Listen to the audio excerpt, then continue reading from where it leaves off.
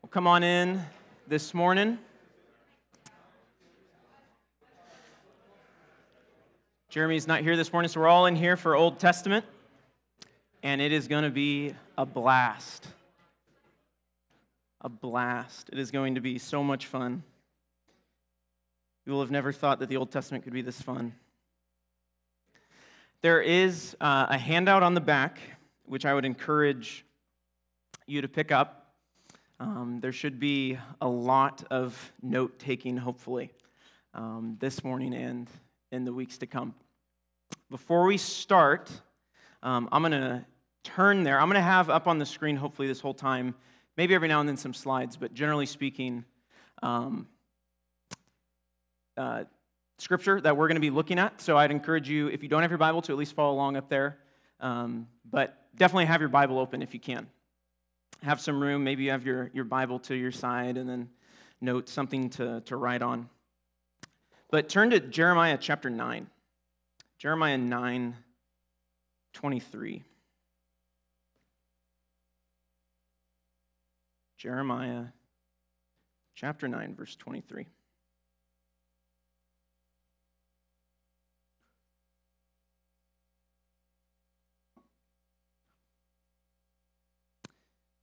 Jeremiah 9, beginning in verse 23, says this.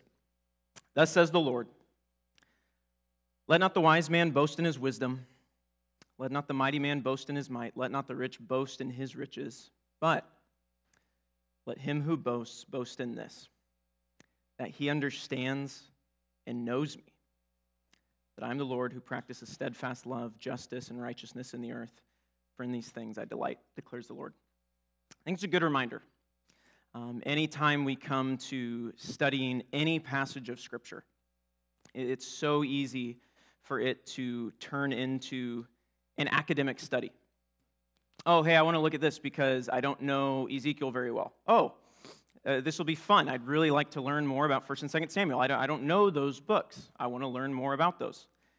And it's really easy that our pursuit of Bible knowledge turns into just that. We know more facts. We know more stuff about the Bible. Oh, that was interesting. I never heard that. That's cool. And it doesn't change us. And it's just a good reminder of, I go back to this, Jeremiah 9:23. We're going to get there, Lord willing, in a few weeks. But the prophet is indicting Israel because they're saying, hey, I've got wisdom.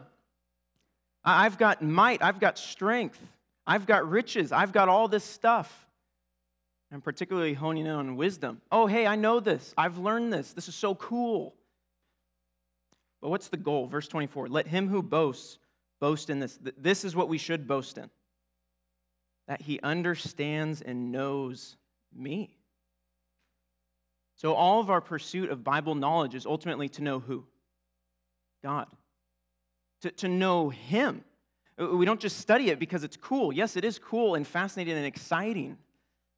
But we study it because we want to know the Lord. I was reminded of this. I graduated from seminary recently, and a buddy of mine, we were roommates great friend of mine. We were roommates down at Masters for a couple years, and he finished at TMS when I finished at Southern, and we were just kind of reflecting on seminary, and we were kind of discussing, hey, are you going to keep going? You going to try and do your doctorate and all this stuff?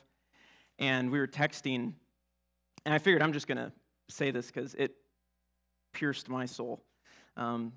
This is just a text from him. I was rereading through a little book by Maurice Roberts. He's an old English guy.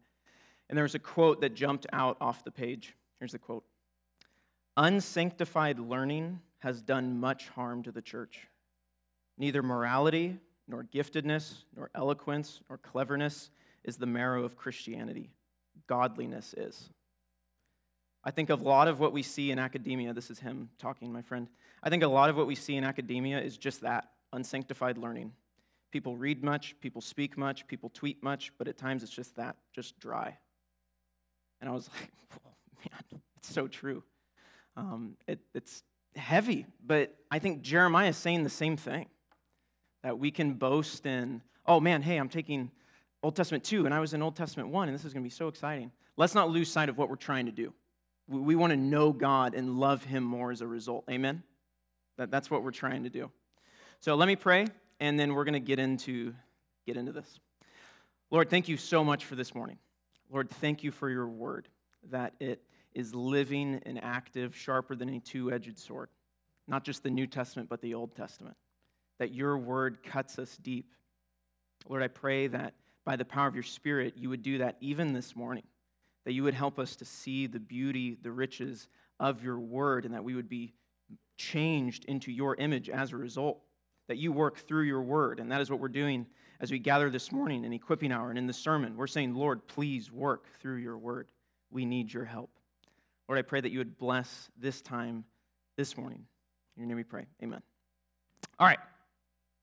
So I'm going to get into some kind of side details, and then we're going to get going. I don't know if you can tell, but I'm really, really excited for this class. I am a product of my Bible teachers. Is Timmy here? Timmy's in the back. Okay.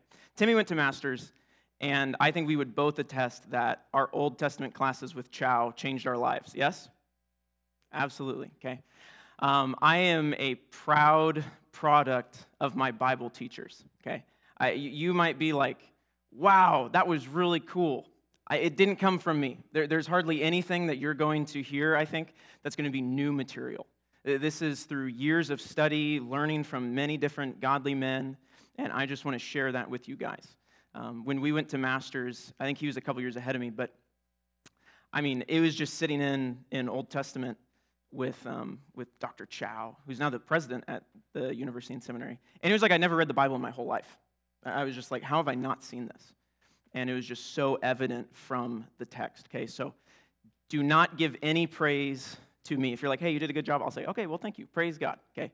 But it's coming from other guys, and ultimately it's coming from his word, okay? So just a disclaimer. Okay, a couple of things. How this class is going to work. How many of you guys were in Old Testament 1 with Jeremy a while ago? Okay, a few, okay? So when you guys did it, you had a huge note packet thing and all kinds of stuff in homework, okay?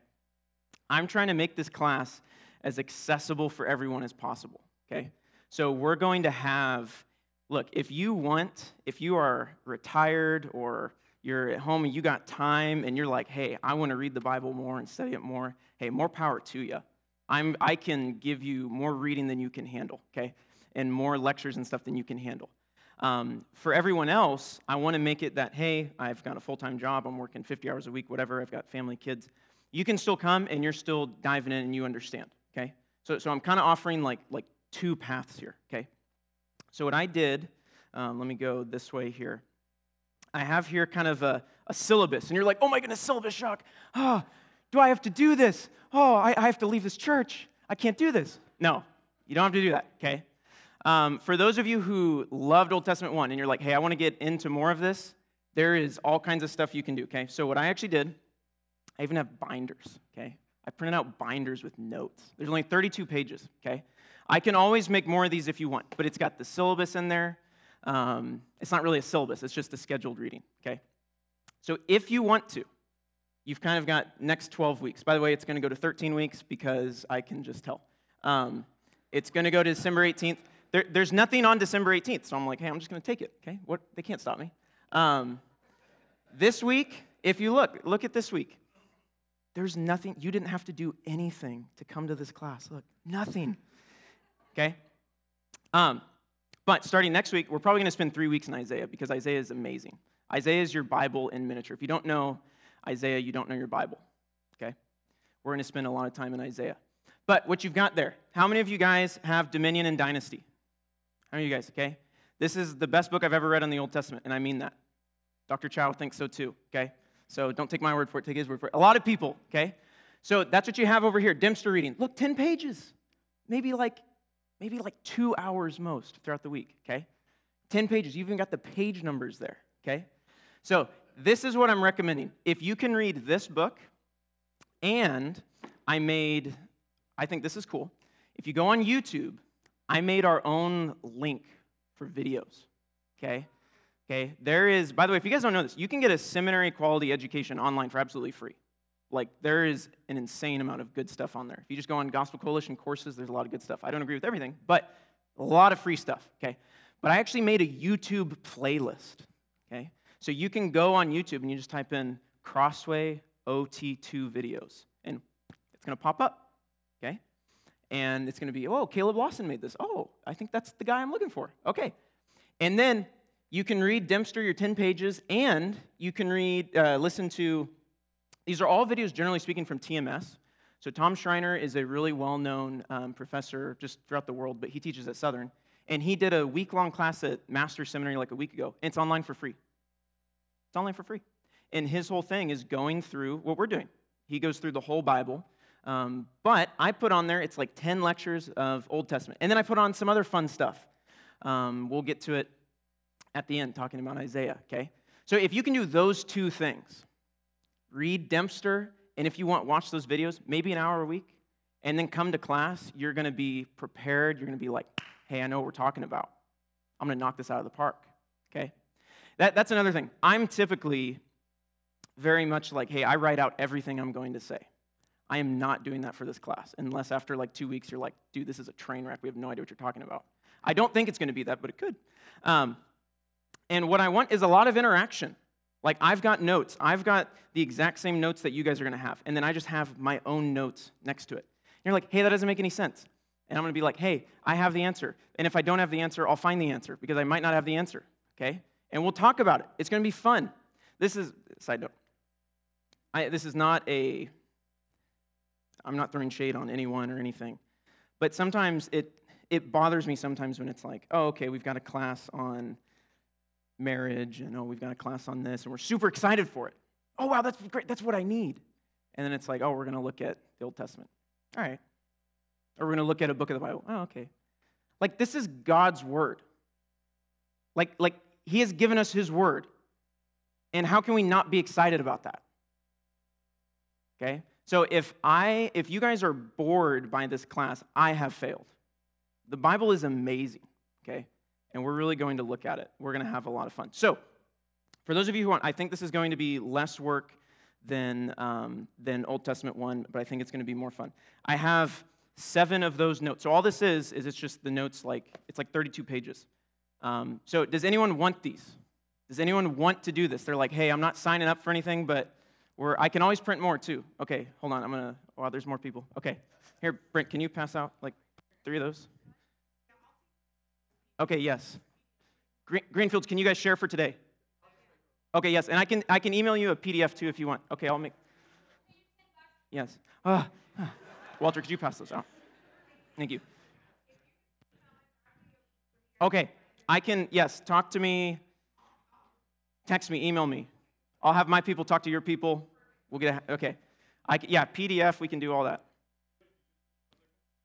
What's that? Signal, yeah. Yeah, I can do that. Your wish is my command. PDF, you name it, MP4, I don't think I can do that, but. Okay, so that's what you've got going on here. I have the Darushi reading as well. Do you guys have this book? This was old. The reason why I have this is because Old Testament 1, okay?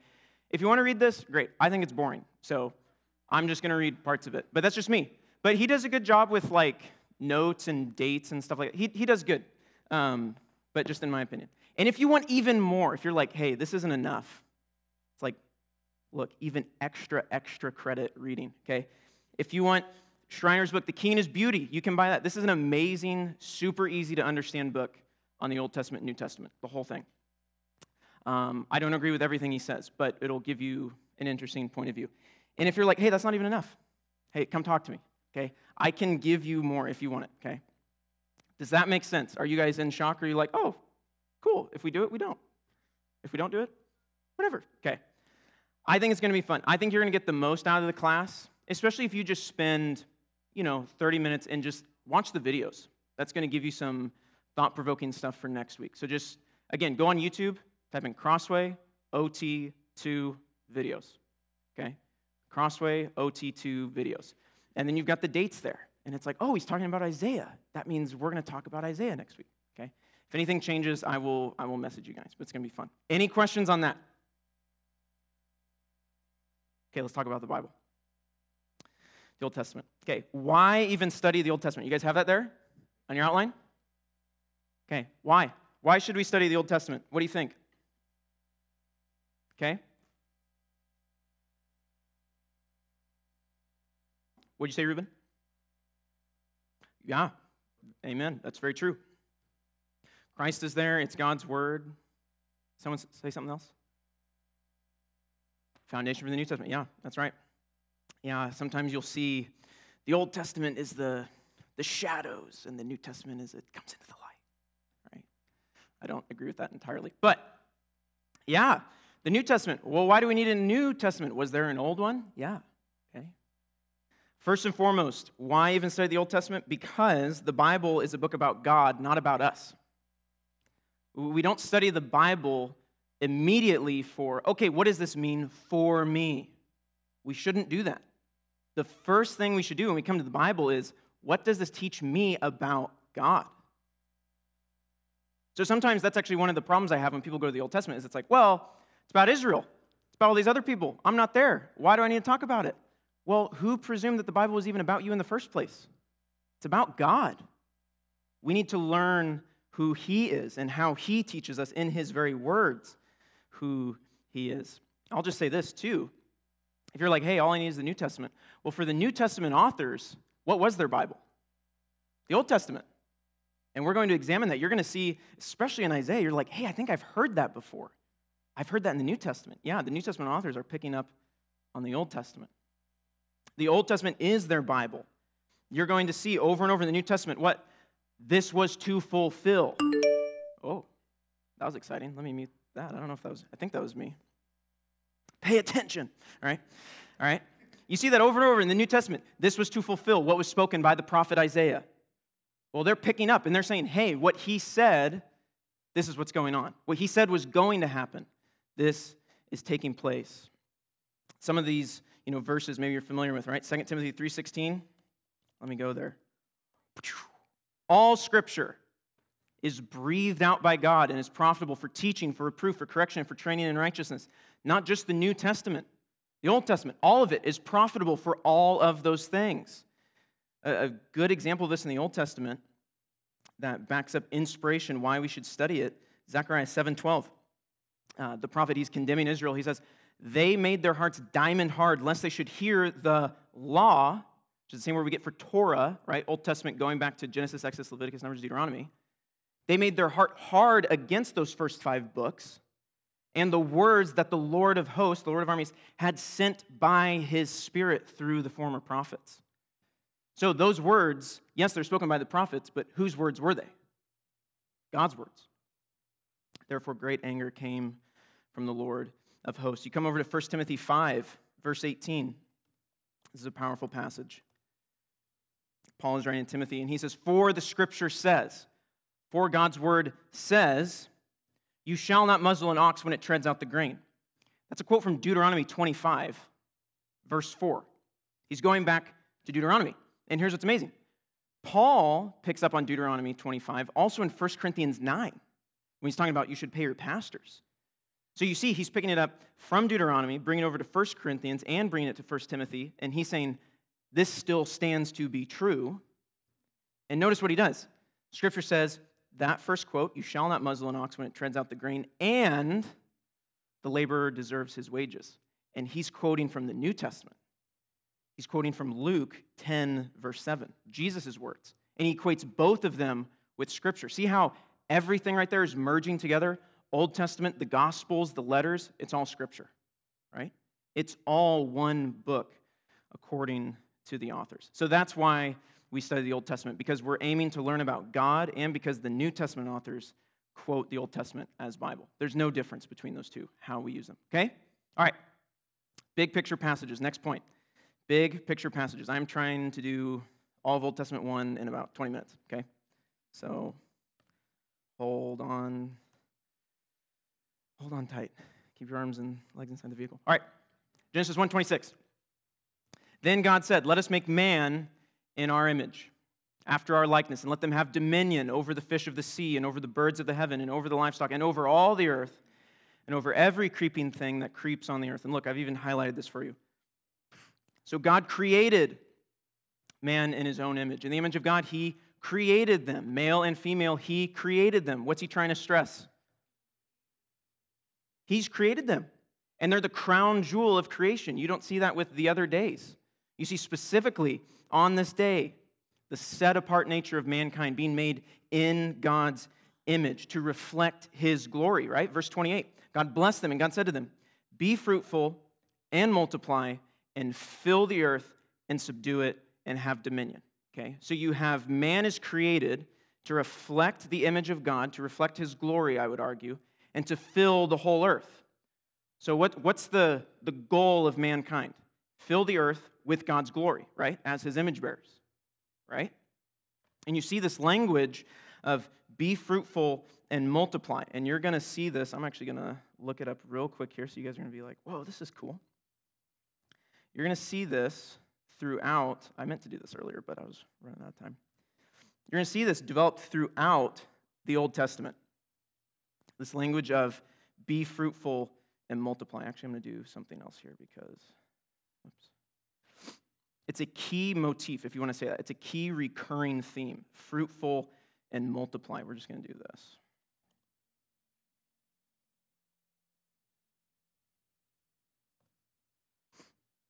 So I know it's tiny and you guys can't see it. But what I did here is basically just did a search on fruitful and multiply appearing in the same verse, okay? And you see this all throughout. This really drives the book of Genesis, and I would argue the rest of the Old Testament that we're going to see, right? Be fruitful and multiply, okay? Then you have after the curse, after the Noahic covenant, right? When God is saying to Noah after the flood, what are they to do? Be fruitful and multiply. He's going back to Genesis 1. That same creation mandate you need to fulfill. God blessed Noah and his sons, be fruitful and multiply. And you, be fruitful and multiply, okay? You have coming down, this is all throughout, again, picking up in Ezekiel, talking about the new covenant. You go to Exodus chapter 1. I first saw this, I was like, wow. Look at Exodus 1, verse 7. But the people of Israel were fruitful and increased greatly. They multiplied and grew exceedingly strong so that the land was filled with them. What does that sound like? Genesis 1. What's the problem with Israel, though? Where are they? They're in Egypt. So they're being fruitful and multiplying, but they're not in the right place. They're in the wrong land. They got to get out. And that leads to what? The Exodus, getting them out, okay? So we see that all developed right at the beginning, but we know that not all is well in Eden, right? We have the fall. You come over to Genesis 3:15, we have what people call the first gospel. Genesis 3:15, I will put enmity. This is God speaking to Adam and Eve, and he's talking about their seed and the descendant of Satan's seed. You're going to see this traced throughout. I'll put enmity between you, the serpent, and the woman, and between your offspring, the seed of the serpent, and her offspring, the seed of the woman. He shall bruise your head, meaning the seed of the woman will deliver like a death blow. Like what's worse, when you get hit in the head or the heel? Like a heel wound, it's like, okay, you're limping around, but like it's a heel, okay? Someone messes with your head, you're messed up, right? Yeah, so he's making a point. The serpent is going to deal a minor wound to the seed of the woman, but the seed of the woman is going to crush the serpent's head, right? And that really drives the rest of the Old Testament. So be fruitful and multiply. Well, how is this going to happen? Through the seed of the woman, who's going to undo the curse of the fall. We move through with, rather than the earth being full of God's glory, you don't have this in your notes, but in Genesis 6 in here, you're going to see, I can't find it. There it is, Genesis 6:11. Now the earth was corrupt in God's sight, and the earth was filled with violence, rather than what? With God's glory. Rather than filled with mankind perfectly reflecting his image. So that's why the flood happens. He starts over a clean slate. But even after that, we see, I think he even says it right here.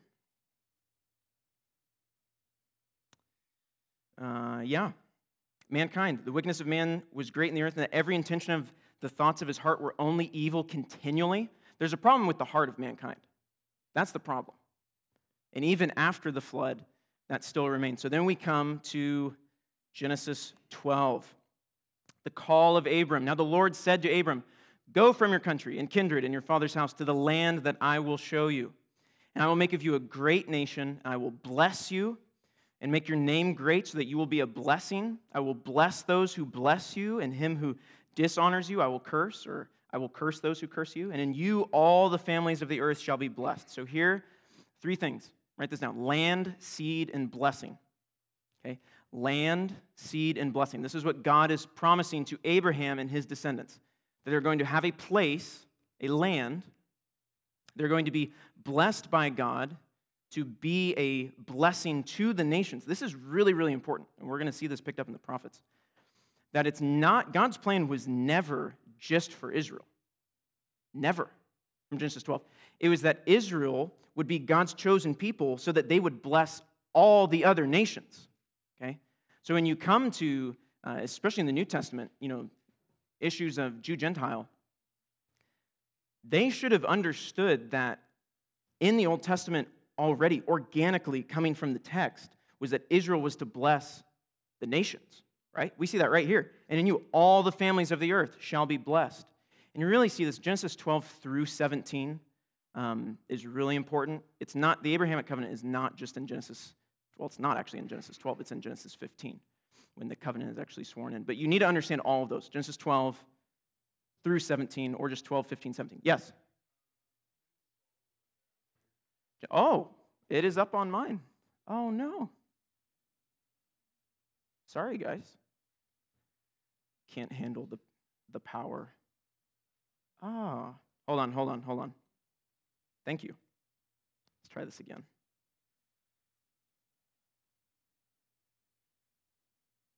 I did not anticipate technology problems. Hey, that's all right. We can just move along and we will do the best we can. We'll try to fix that throughout the week. Genesis 12, 1 and 3. We'll move on, okay? Sets the agenda for the rest of the Old Testament. Genesis 49:10. You guys with me? Genesis 49. This is where you have, these are the last words of Jacob. And within it, he's blessing his, it says it can't connect. That's all right.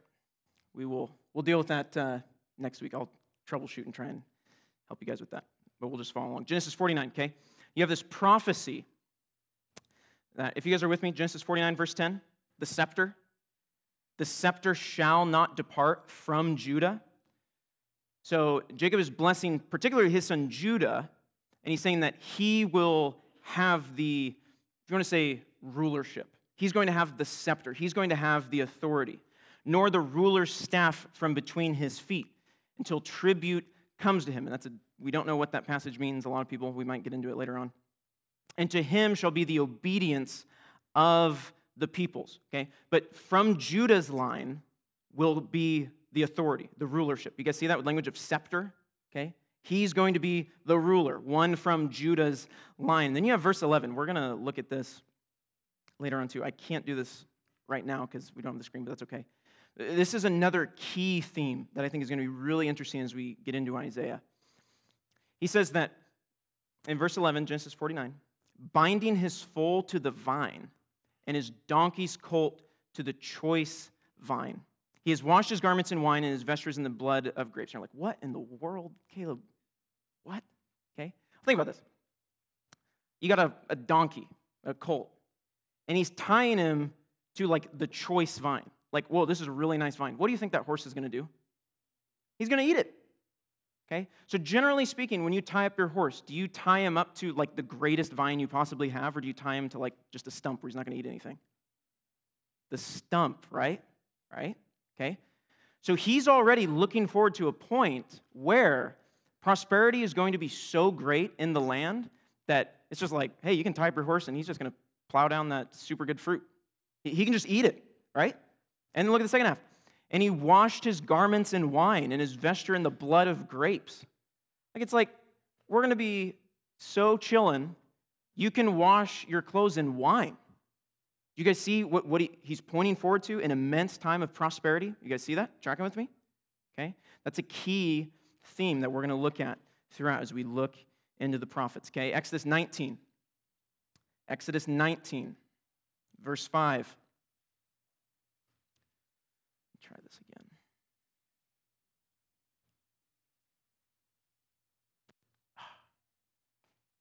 It's all right. Oh. wonder if I just have too many things going on my computer here.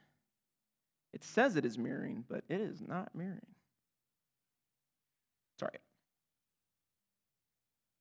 We can deal with it next week. Exodus 19, verse 5. So this is in the context of the giving of the law, Mount Sinai, right? Now therefore, God speaking to Israel. Now therefore, if you will indeed obey my voice and keep my covenant, the Mosaic covenant, you will be, oh, my computer's freaking out here. You will be my treasured possession among all peoples, for all the earth is mine. Now catch this, verse 6. And you shall be to me a kingdom of priests.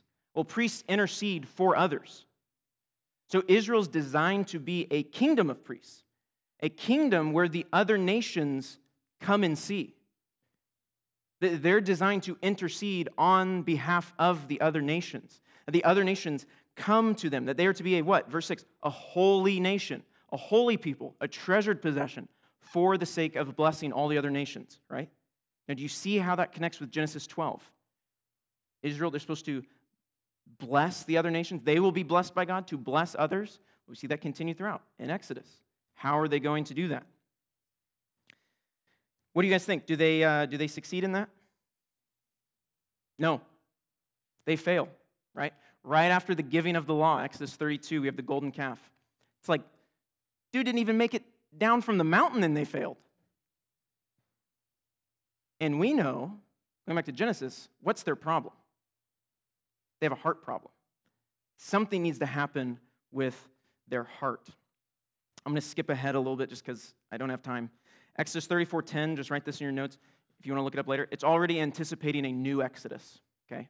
Exodus 34:10 is already anticipating a new Exodus, and that's really important because we're going to see that in the prophets.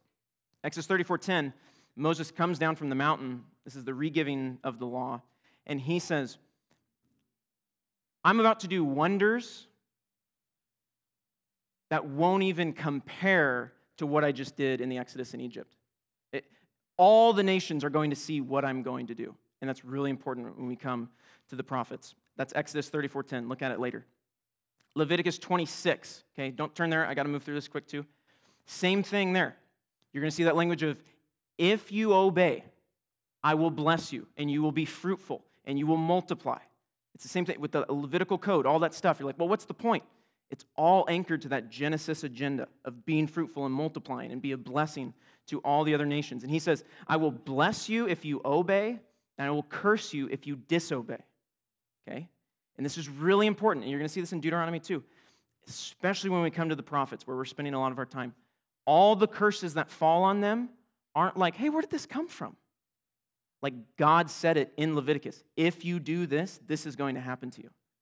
If you obey, I will bless you. If you disobey, I will curse you. That's Leviticus 26. Okay? Numbers 24:17. I can just read it real quick.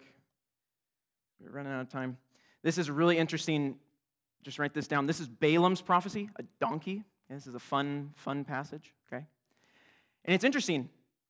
Balak, the prophet, he actually wants to prophesy in favor of the enemy king. I can't remember his name. But God compels him, no, you're going to speak favorable words to Israel. And he says this, chapter 24, verse 17. He says, I see him, but not now. And he's, again, talking about this coming Messiah. I behold him, but not near. A star shall come out of Jacob, and a scepter. Scepter. It's that same language we saw in Genesis 49.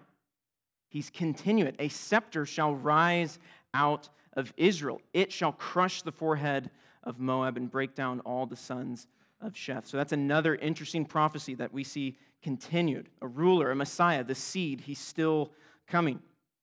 Deuteronomy 17. Turn there real quick because this is interesting. Deuteronomy 17, verse 14. Timmy knows what I'm about to do.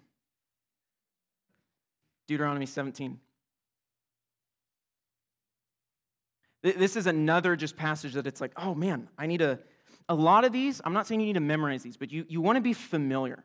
Because sometimes you're like, I don't know what's going on in the Old Testament, and this is why I actually like Dominion and Dynasty so well. You can just turn there and it's like, oh yeah, that's what Exodus is about. Oh yeah, that's what's going on in Isaiah. Oh yeah, that's right, I remember from this passage, this is why this makes sense. Deuteronomy 17, verse 14. You can just write the law of the king. The law of the kings.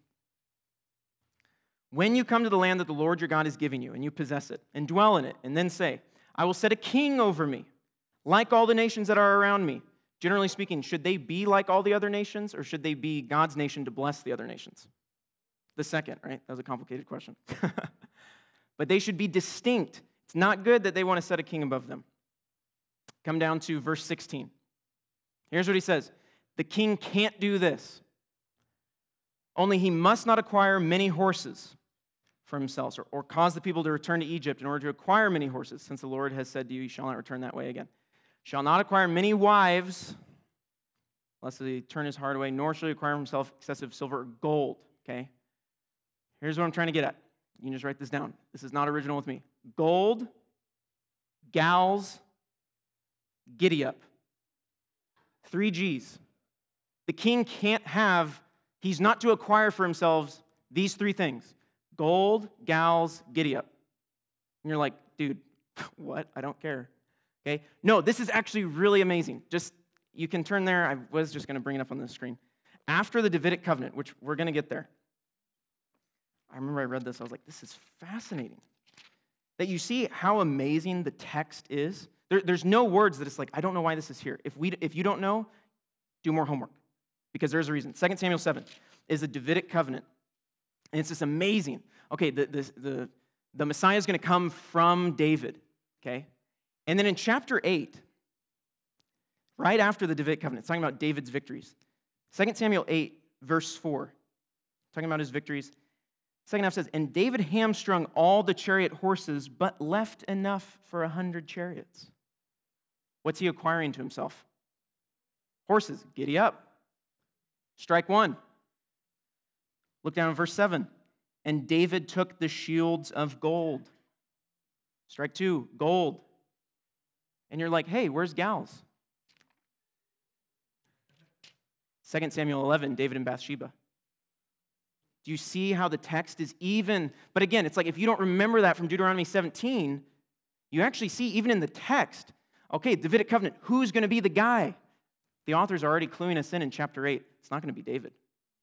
He's not the true coming king. So Deuteronomy 17, remember that. Gold, gals, giddy up, okay?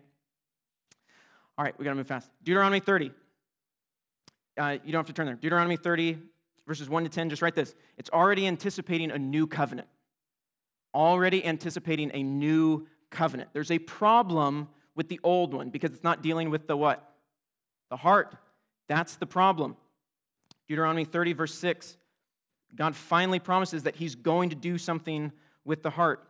And the Lord your God will circumcise your heart and the heart of your offspring so that you will love the Lord your God with all your heart and with all your soul, that you may live. So Israel can't fix themselves, but God is saying, I'm going to fix you. There is a coming day when I will finally work in the heart. Okay, Deuteronomy 30, 1 to 10. Flip the page. You're like, Caleb, we have 2 minutes. I know. That's why I said we're going to go another week. All right, Ruth. You guys didn't talk about this in Old Testament 1, which doesn't make any sense to me. Because Ruth, I'm just being honest. Ruth really is the diamond in the rough of the book of Judges. Okay? It's the diamond in the rough. Yes. We have a daughter named Ruth. Yes. Right? But Ruth 1:1 even starts with this. Look at Ruth 1:1. Or I'll just read it. The ESV does not translate this well. It says, in the days when the judges ruled. It's literally when the judges judged. So Ruth 1:1 is cluing us in, hey, this is taking place in the context of judges. And judges is what? Is it good or bad?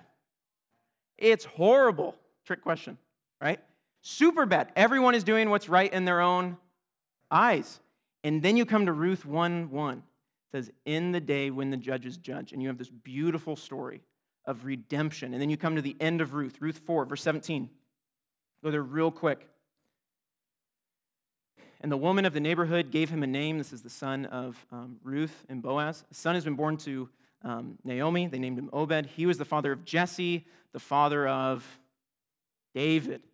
And you guys, you know your Bible. Oh, wow, that's great. Hey, David's the guy. So there's still hope. In this horrible darkness of Judges, Ruth shines brightly. That there is still hope. There is still a coming king. And that's when we come to 2 Samuel 7. 2 Samuel 7, just write this down. I mean, you can spend a whole class, really, on weeks on 2 Samuel 7. But everything builds up to this. The whole Old Testament is going to 2 Samuel 7. It's moving here, and it's, maybe repackaging it and pushing it forward, okay? 2 Samuel 7 is key. You need to know that. You have the promise for a descendant from David. There's going to be land, right? We see that earlier in Genesis 12. The promise of land. That's picked up again in 2 Samuel 7. There's going to be rest. There will be a day when Israel is no longer afflicted. There's peace. He's going to give them a great name. There's going to be seed. There's going to be a great house. There's going to be covenant love, an eternal kingdom. Okay? 2 Samuel 7 is vital. Go read it after this afternoon, something like that. Okay? 2 Samuel 7. And the key going into the end of the Old Testament is who's going to fulfill 2 Samuel 7. I've already argued 2 Samuel 8 and 11 showed David's not the guy. He didn't keep the law of the kings. This is our last passage, 1 Kings chapter 4. 1 Kings chapter 4. This is a really, really important passage that I think a lot of books don't spend much time on.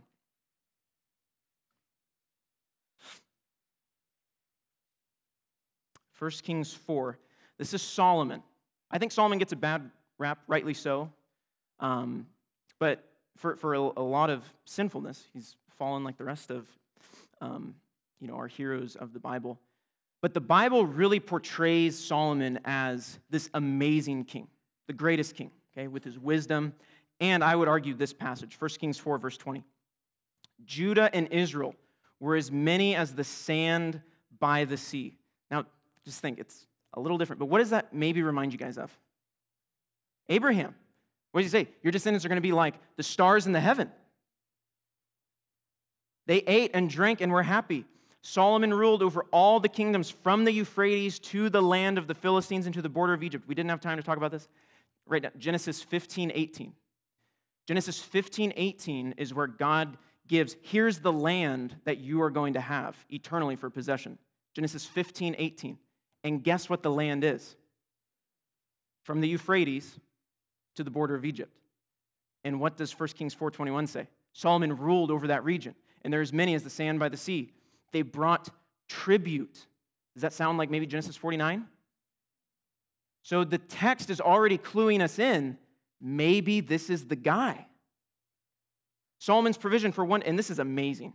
Verse 22. Like, look at how prosperous they are. Just Solomon's provision. Like, just his house. All this flour. 10 oxen for a day? Whoa. 20 cattle, 100 sheep. I'm not even talking about deer, gazelles, roebucks, fattened fowl. He had dominion over all the region west of the Euphrates, over all the kings of the west. He had peace on all sides around him. And Judah and Israel lived in safety from Dan even to Beersheba. Every man under his vine, listen to this. This is so key for the coming weeks. Every man under his vine and under his fig tree. Remember that maybe in Genesis 49:11 where he says you're going to tie your colt to the vine? Amazing prosperity. Well, here they're prospering like that. But we know Solomon the guy. Solomon's not the guy. Solomon's not the guy. No, he falls miserably. And he is not the coming Messiah. And that's where you guys ended Old Testament 1, right? The northern kingdom taken into exile. The southern kingdom taken into exile, okay? And now what we're doing, I can't get it up on the screen. I'll try to get it up next week, is we kind of have a pause in the storyline, okay? We're kind of at this period where now we have the prophets, okay? We're going to spend a lot of time looking at Isaiah. We're going to spend a lot of time looking at Jeremiah and Ezekiel and the minor prophets. And by the way, minor doesn't mean unimportant. It just means they're small. They're very important, okay? They're just small books, okay? But they're taken into exile. Where's the hope? And the prophets are saying, hey guys, don't forget God's agenda. It is not going to be thwarted. God is faithful to his promises. He's faithful to his people. We'll pick up on this page next week. If you got for your homework, people, if you need to talk to me afterwards, I can't get it up on the screen. Read Isaiah, okay? So Dempster's section in Isaiah, okay? We're going to try, I think we can. We'll be fine. You guys are like, this class isn't going to work, man. I think we can get through the first chunk of Isaiah, okay? But it's amazing stuff. Is this fun to anyone? Like, wow, this is awesome? Okay, my wife answered yes. All right, okay. All right, okay. I'm excited. I'm really excited. So if you can listen to those first 2 lectures, if you're confused, text me. I might ghost you and never text you back, but just text me. I will try to text back. No, I will. Communicate with me. I think this is going to be fun. All right, let me pray. God, thank you for your word. Help it to change us. Help us to be more conformed to the image of your Son, that we would grow in godliness as a result of this study in the prophets. Bless this day. Amen. If you have questions, come talk to me.